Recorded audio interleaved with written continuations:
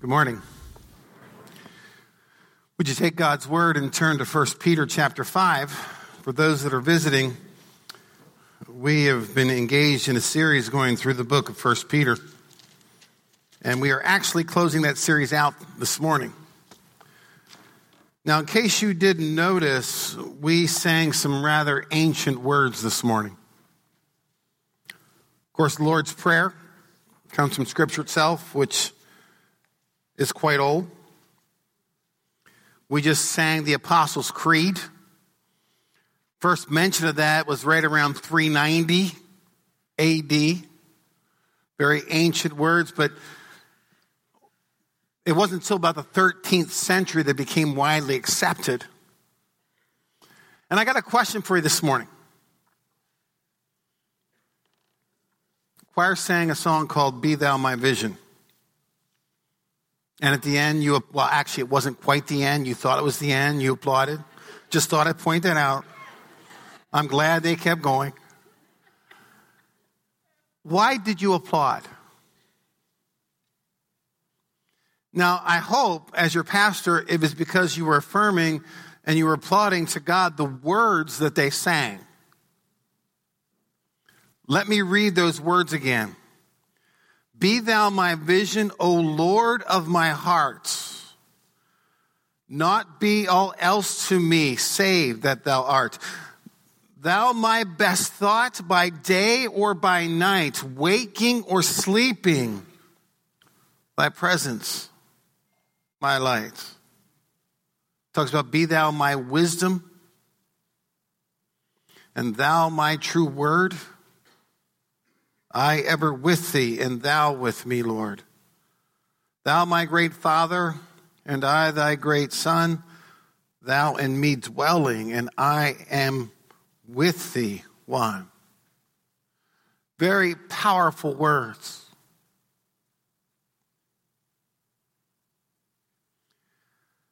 When Peter wraps up what he's talking to the Christians, he says some rather powerful things at conclusion that we need to deal with this morning. And part of it is we're going to have this incredible description of who God is. But being healthy followers of Jesus, we understand that we take on the image of Daddy, God the Father. You know, last week we talked about whose daddy are you? Who do you look more like? Is it the accuser of the brethren? Is it the liar? Is it the one who destroys? Or is it, and we're going to get into what that is this morning. Peter paints to us an incredible picture of who God is. And the challenge for us then is that we become like him. As Paul says in Ephesians, be imitators of God as beloved, dear children.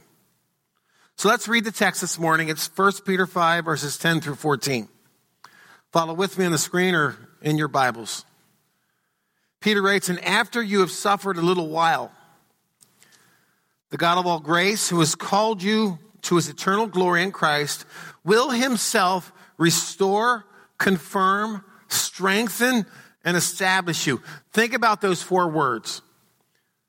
Restore, confirm, strengthen, and establish you. To him be the dominion forever and ever. Amen. And we sang that this morning. By Silvanus, faithful brother, as regard him, I've written briefly to you. And at the very end of this, he's just kind of saying hello. And when I say goodbye, because he doesn't know if he's going to see these people again. He knows about the persecution coming. He's forewarning this church. And he himself, I think, realizes because of the words of Christ himself that his days were numbered. He just didn't know what number that was. So whether he is martyred or whether they're martyred, he is saying goodbye, possibly for the last time. Exhorting and declaring that this is the true grace of God. Stand firm in it. She who is at Babylon, who is likewise chosen. And again, the implication there is the fact that, she is facing death. Sends you greetings, and so does Mark, my son. Greet one another with the kiss of love. And we read this And I don't know if you were a part of a church that used to practice what they called the holy kiss.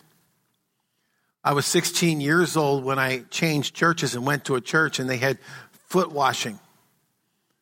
And in this church, they practiced the holy kiss, and nobody told me. So here's a 16-year-old boy who had never kissed his girl yet, ever. Didn't have a girlfriend at that point. And I'm sitting next to this man, and after he washes my feet, he tries to kiss me on the lips. And I kept going away, and he kept coming after.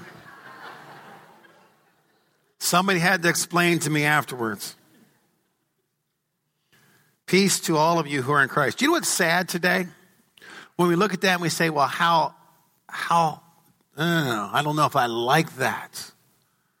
I know when I went to Zimbabwe the first time, the missionary who was there for 30 years forgot to tell us one of the cultural traditions, and I wasn't aware of it. But I'm walking along with one of the pastors, and this is after like 2 days at the conference, and all of a sudden he starts holding my hand. And I'm thinking, okay, I'm missing something. And I look back at Joe, and Joe waits, go ahead. He goes, I'll explain later. And over there, it's a sign of friendship. You know what I find tragic? In America today, because we have so sexualized our country, there is very little touching, and kissing is always sensualized rather than a form of greeting like in the Middle East. But that's on us because we have just so satirized our culture towards daddy the devil and not what Christ and God is calling for. And so we have a hard time greeting each other. We kind of just wave. And I think we miss a lot. So let's talk about possibilities for life. I mean, this is what Peter is really talking about. Life just not present, but life to come, and life in this short window that we have. He uses this phrase, a little while. I got a good friend who, well, if you talk to him, will tell you that he wasted his life for the first 55 years. Now, he went to church. He served in leadership positions in those churches, but he'll tell you that it was all about him. And at age 55, he discovered what it was like to have a relationship with Christ. But imagine that in Lancaster County, going to church for 55 years and never having a personal relationship with Christ. So just because we attend church and it's part of our tradition, and we might be going to a good church, he doesn't blame the churches. He blames his own narcissism, his own selfishness. Last week, and by the way, his life is a story of ongoing transformation. Last week I heard a story of redemption where someone I knew quite some time ago was enslaved to addictions. He could never quite shake free his demons. Good news is that he did. And he understands what Christ can do. And he's facing his own imminent death now in hospice. As I relate those stories and as I look at what Peter wrote, perspectives are fascinating. My friend said he wasted years. We're these linear beings that we confine ourselves to time as we know it, and we cannot even begin to understand eternity and all the productive years that we have waiting for us. There's so much of life that is ahead that this life is just so minuscule, but we talk about what we wasted rather than what we can engage in. We often view life with a negative on the past, and by that, it really handles ourselves two ways. We think about what we do not have, or what we think we should have had or should have done, and we lose ourselves in all the possibilities that didn't exist in the past that we wish we should have, could have, all those kinds of things.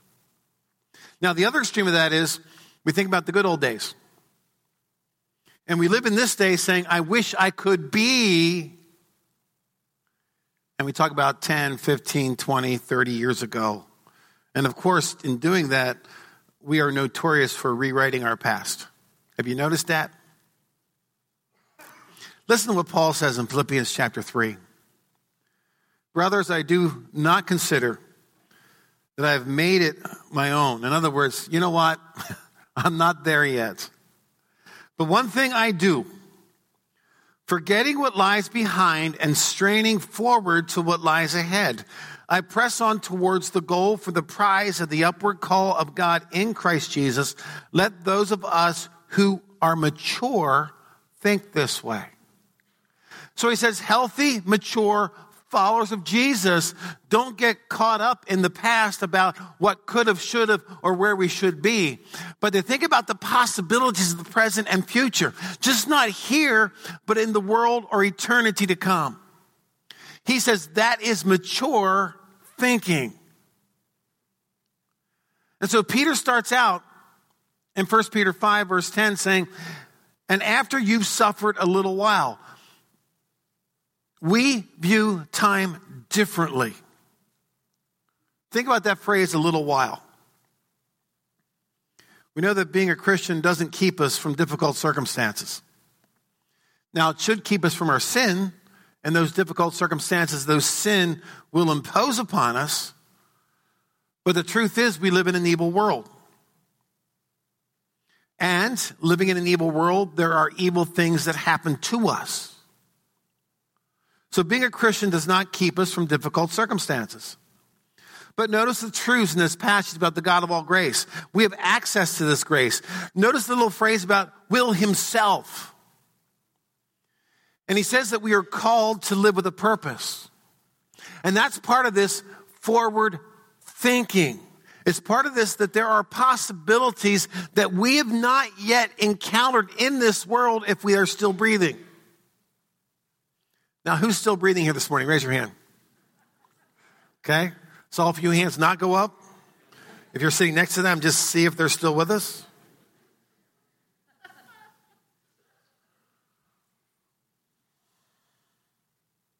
Second Corinthians chapter 4. By the way, we know the end game, right?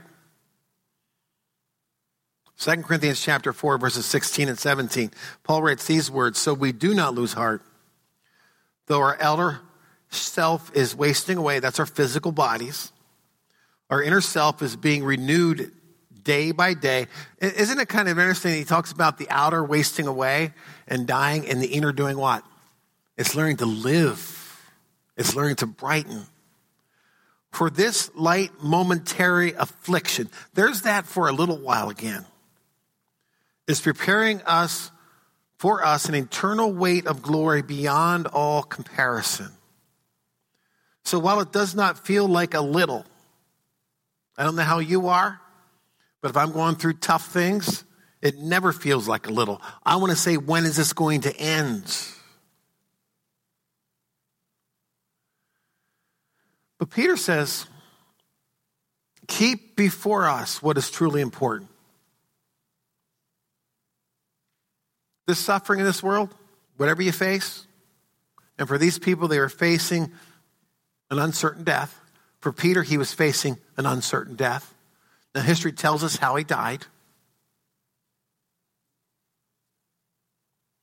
But then he reminds us of four things that Christ will do.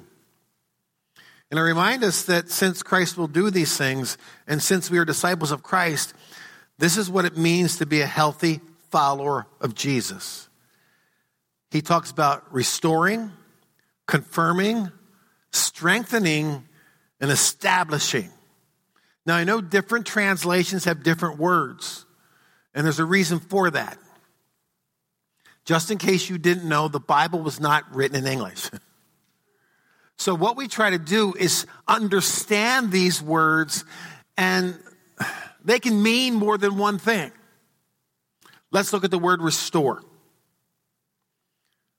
Is Frank Kerber here this morning? There's Frank. You're going to like this word. Frank started a 5013C with this word. It's katartizo, to restore. It's a fisherman's term. Literally, it means mending of nets.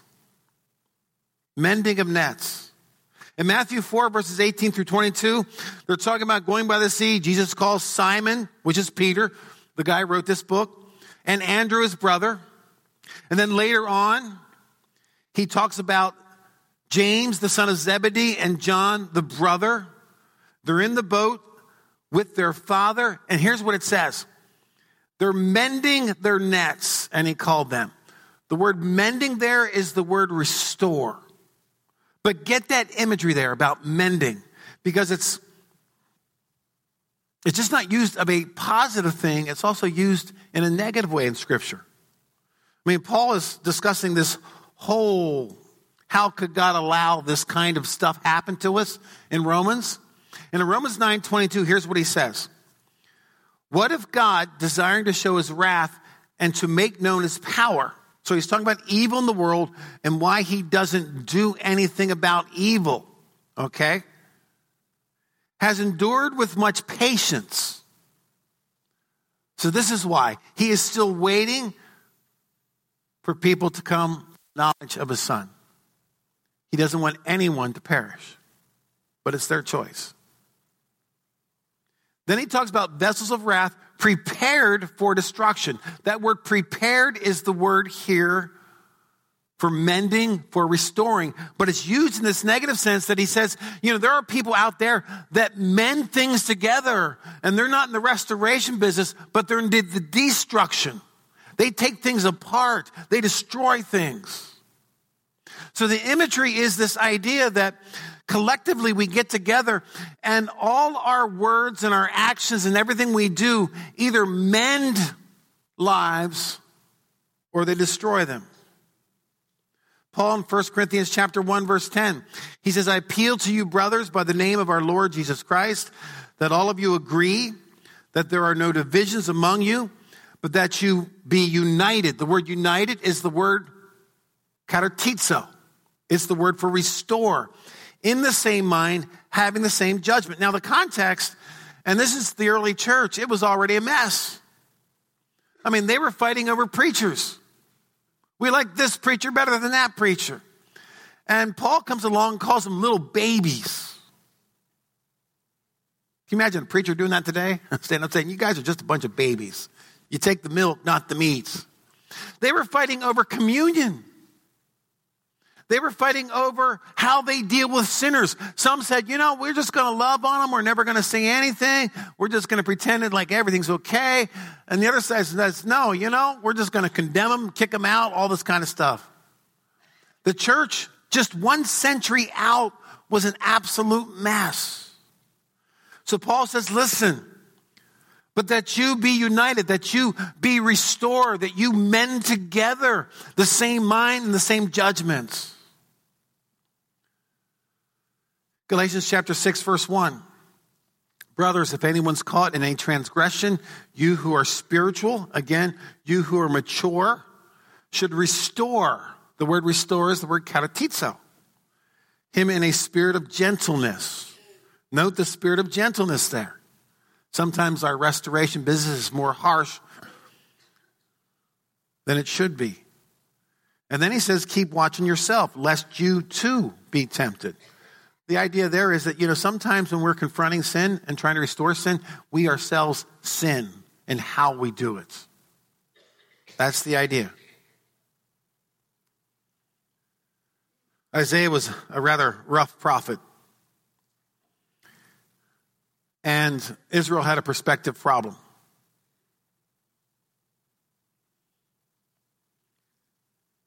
And so God tells Isaiah, and here's what he says. He says, I want you to begin, and I want you to shout out their sins. It's Isaiah 58. In fact, he says, I want you to sound like a trumpet. Get their attention. Now, the problem is this. He says, their version of their faith is they say they seek me every day. They say they delight to know my ways. They say they act as if they were a nation that did right. And they act as if they do not leave me. But we begin to see chinks in their image when you read this chapter. They say, well, God, look at us. look how we fast. Look at how humble we are. I mean, think about that. You're telling God about your humility. There's something wrong with that, isn't there? And you don't do anything for us. I mean, God, look at all this dedication that we do to you. Look at all our religiosity. Look how we go to church. Look how we pray. Look how we fast. And why aren't you doing anything for us? Then there's God's version. He says, you seek you. How do I know that? Because you oppress your employees, you quarrel, you fight, you abuse each other. And then he says, here's the fast I choose. I want you to loose the chains of wickedness. In other words, just stop it. He says, I want you to undo the ropes of those things that enslave you. In other words, stop it. I want you to share your food, share your homes, share your clothes. And if you begin to live this way, then light and healing will be a part of your nation and your prayers will be effective. And then he adds this, stop pointing fingers at everyone else. Isn't it amazing they had the same problem we have today? It's called, I'm going to blame someone else for what I am doing. And he says, stop saying wicked things about each other. Now that was the precursor to the verses I want to read, verses 11 and 12. If you do these things, he says, the Lord will guide you continually and satisfy your desire in scorched places. I mean, look at the imagery. He says, you're going to go through hard things, but if you're following me, I'm going to satisfy your desires and make your bones strong. And you shall be like a watered garden, like a spring of water, whose waters do not fail. And look at verse 12 then. And your ancient ruins shall be rebuilt. You shall rise up the foundations of many generations, and you shall be called the repairer of the breach, the restorer of the streets to dwell in. That's a Hebrew word that parallels what we're talking about in Peter. Now, I don't know what you would like GBC to be called. We call that a reputation. But people in the community, if they say, that church, I don't know about you, but I would love for people out there to say, you know what, GBC, they're a repair of the breach, they're a restorer of the streets to dwell in.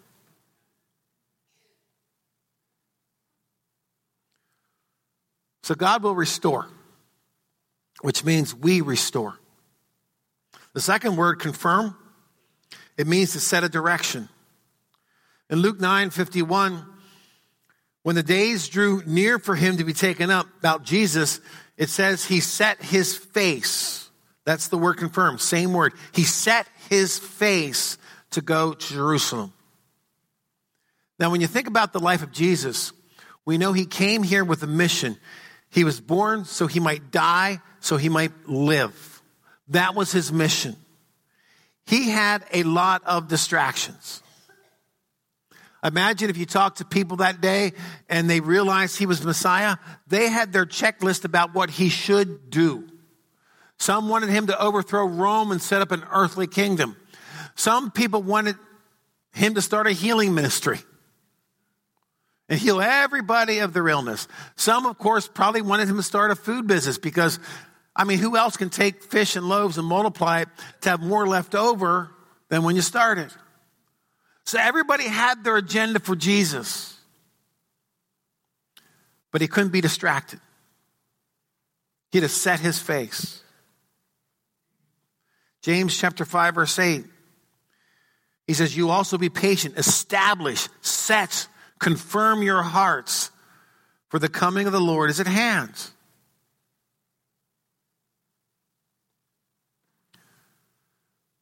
God calls us and sets a direction for our life.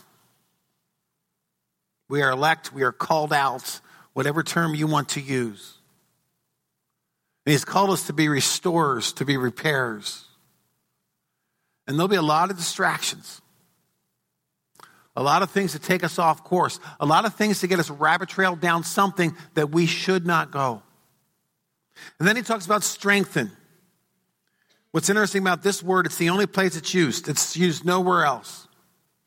The idea is to strengthen physically, emotionally, and spiritually. And these ideas build on each other. And when you look at the ministry of restoration and setting our direction, keeping our hearts on Christ, he's saying this: if you choose this path, I will give you what is necessary. I will make you strong enough. Because if you set your path on restoration, it will get messy. In other words, saying this, it's not for the lighthearted. It's not for those that want to be comfortable. It's not for those that say, I just want a church I can go to, be comfortable, and not think about anything for the rest of the week. No, God's Spirit stirs things up. And then he uses the word establish. It means to lay a foundation. This word's used back in the Sermon on the Mount at the very end in Matthew 7 when he talks about the house built on sand and the house built on rock. Matthew 7, 24 and 25. Everyone then who hears these words of mine and does them will be like a wise man who built his house on the rock. The rain fell, floods came, the winds blew. I think he saw our weather report this past week. And beat on that house, and it did not fall because it had been founded. There's the word, established on the rock. And of course, our foundation, our rock, is Jesus Christ. Paul says in Ephesians 3, verses 14 through 21, for this reason I bow my knees before the Father, from whom every family in heaven and on earth is named, that according to the riches of his glory, he may grant you to be strengthened with the power through his Spirit. There's that word strength that we used before, in your inner being, so that Christ may dwell in your hearts through faith, that you being rooted and grounded in love. You're established. Then he says that you may have strength to comprehend with all the saints what is the breadth and length and height and depth, and to know the love of Christ that surpasses knowledge, that you may be filled with all the fullness of God. Then that beautiful benediction. Now to him who is able to do far more abundantly than all we ask or think. Think about that statement. He says you don't even know what to ask for, but that's okay. Because God will do far beyond all that, because if your heart is grounded in love, if you're in the restoration business, he will strengthen you. He will, if you set yourself, if you confirm that, he will do far above anything you could ask or think. According to the power at work within us, to him be the glory in the church and in Christ Jesus throughout all generations, forever and ever. Amen. Now we can ask the question, why is this important? Well, the answer in Peter's day was some were going to face some devastating persecution. It was going to be physical. It was going to be economic. They were going to lose everything. There was going to be social consequences. They'd lose their families. They'd lose their friends.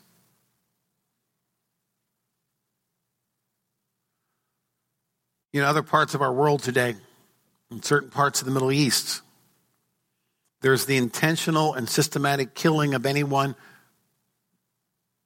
who claims Christ as their Lord and Savior. We cannot even emotionally connect with that because we're not there. We cannot feel it. We cannot live it. To us, it's so far away. So we can ask the question then, why is it important about here? Now, how many of you know the story of the frog in the kettle?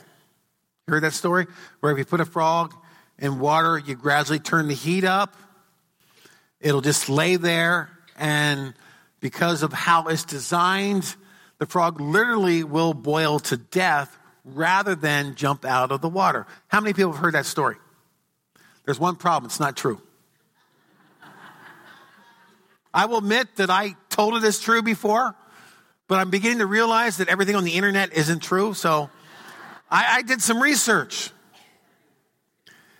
This comes from back in the 19th century where they were doing experiments trying to find the location of the soul. And what they demonstrated was this, that frogs who had their brains removed, they would gradually be boiled to death. But those frogs with brains intact would attempt to jump out at 25 degrees Celsius. That's where this myth story came from. Now, here's the reality of that story.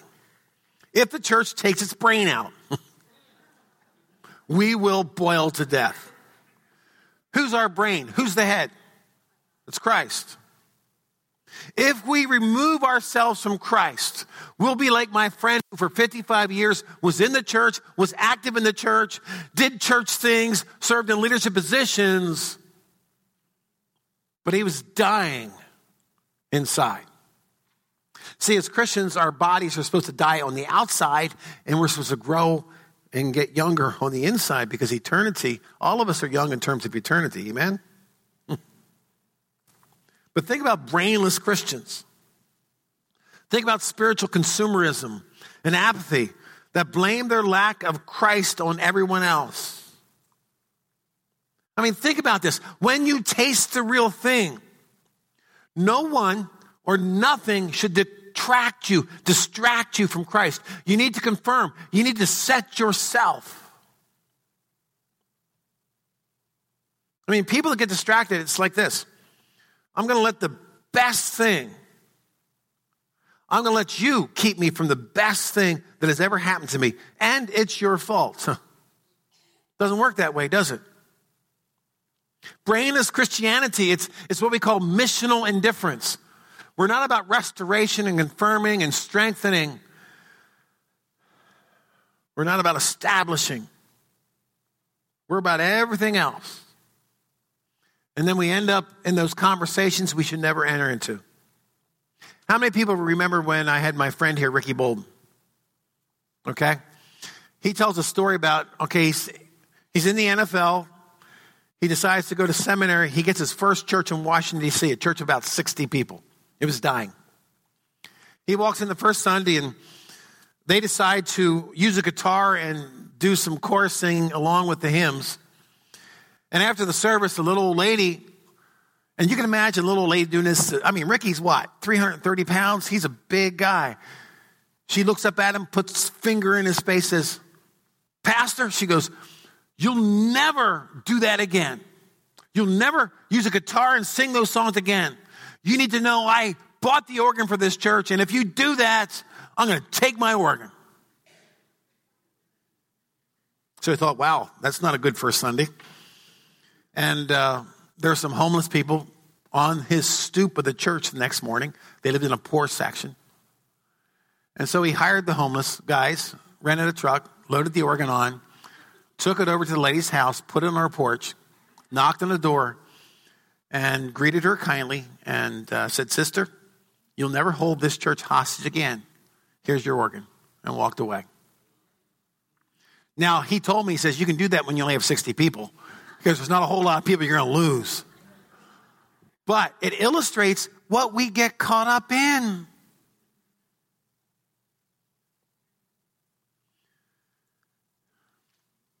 I think one of the reasons that we can't associate with what's going on in the Middle East, and we look at our own country, is that over there, they've lost all their stuff. I remember Zimbabwe. They had nothing. They only had Christ. And the church was growing in ways that defy explanation. I mean, there was just so many conversions that you couldn't keep after. And their need was for mature Christians to come alongside.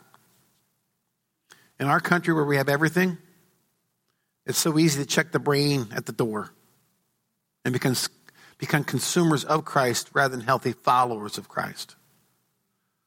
So what this passage is all about is getting back to the basics. It's really a call to remove ourselves from our addictions. I know some addictions are easier to spot than others. We talk about drugs and alcohol and sex. But what about addictions of image, where we're concerned about what other people see physically? What about the addiction of greed? The addiction of envy? The addiction of offense that I talked about last week? What about the addiction to social media? That we actually end up texting and playing with our little computers more than we do seeking to set ourselves in Christ. What about the addiction of religion, where we wear the outward signs of being Christian, but inside we're like the Pharisees. We're whited sepulchres. We're empty tombs. We didn't wash the bowl on the inside. See, addictions are nothing more than extended patterns of sin. And they're easier to spot in others than ourselves. Amen? But here's the point. When Christ is taken out of the picture, why are we so surprised at the results? And that goes for anything. You take it out of the church, the results will be chaos and division. You take it out of our culture, the results will be they will pursue things, they'll blame people, exactly what we see going on today. Now, we could spend hours this morning talking about why and how we got here. And there's going to be a myriad of opinions that all of us can give in terms of the insight. But listen to what Peter's saying. I want to close with this.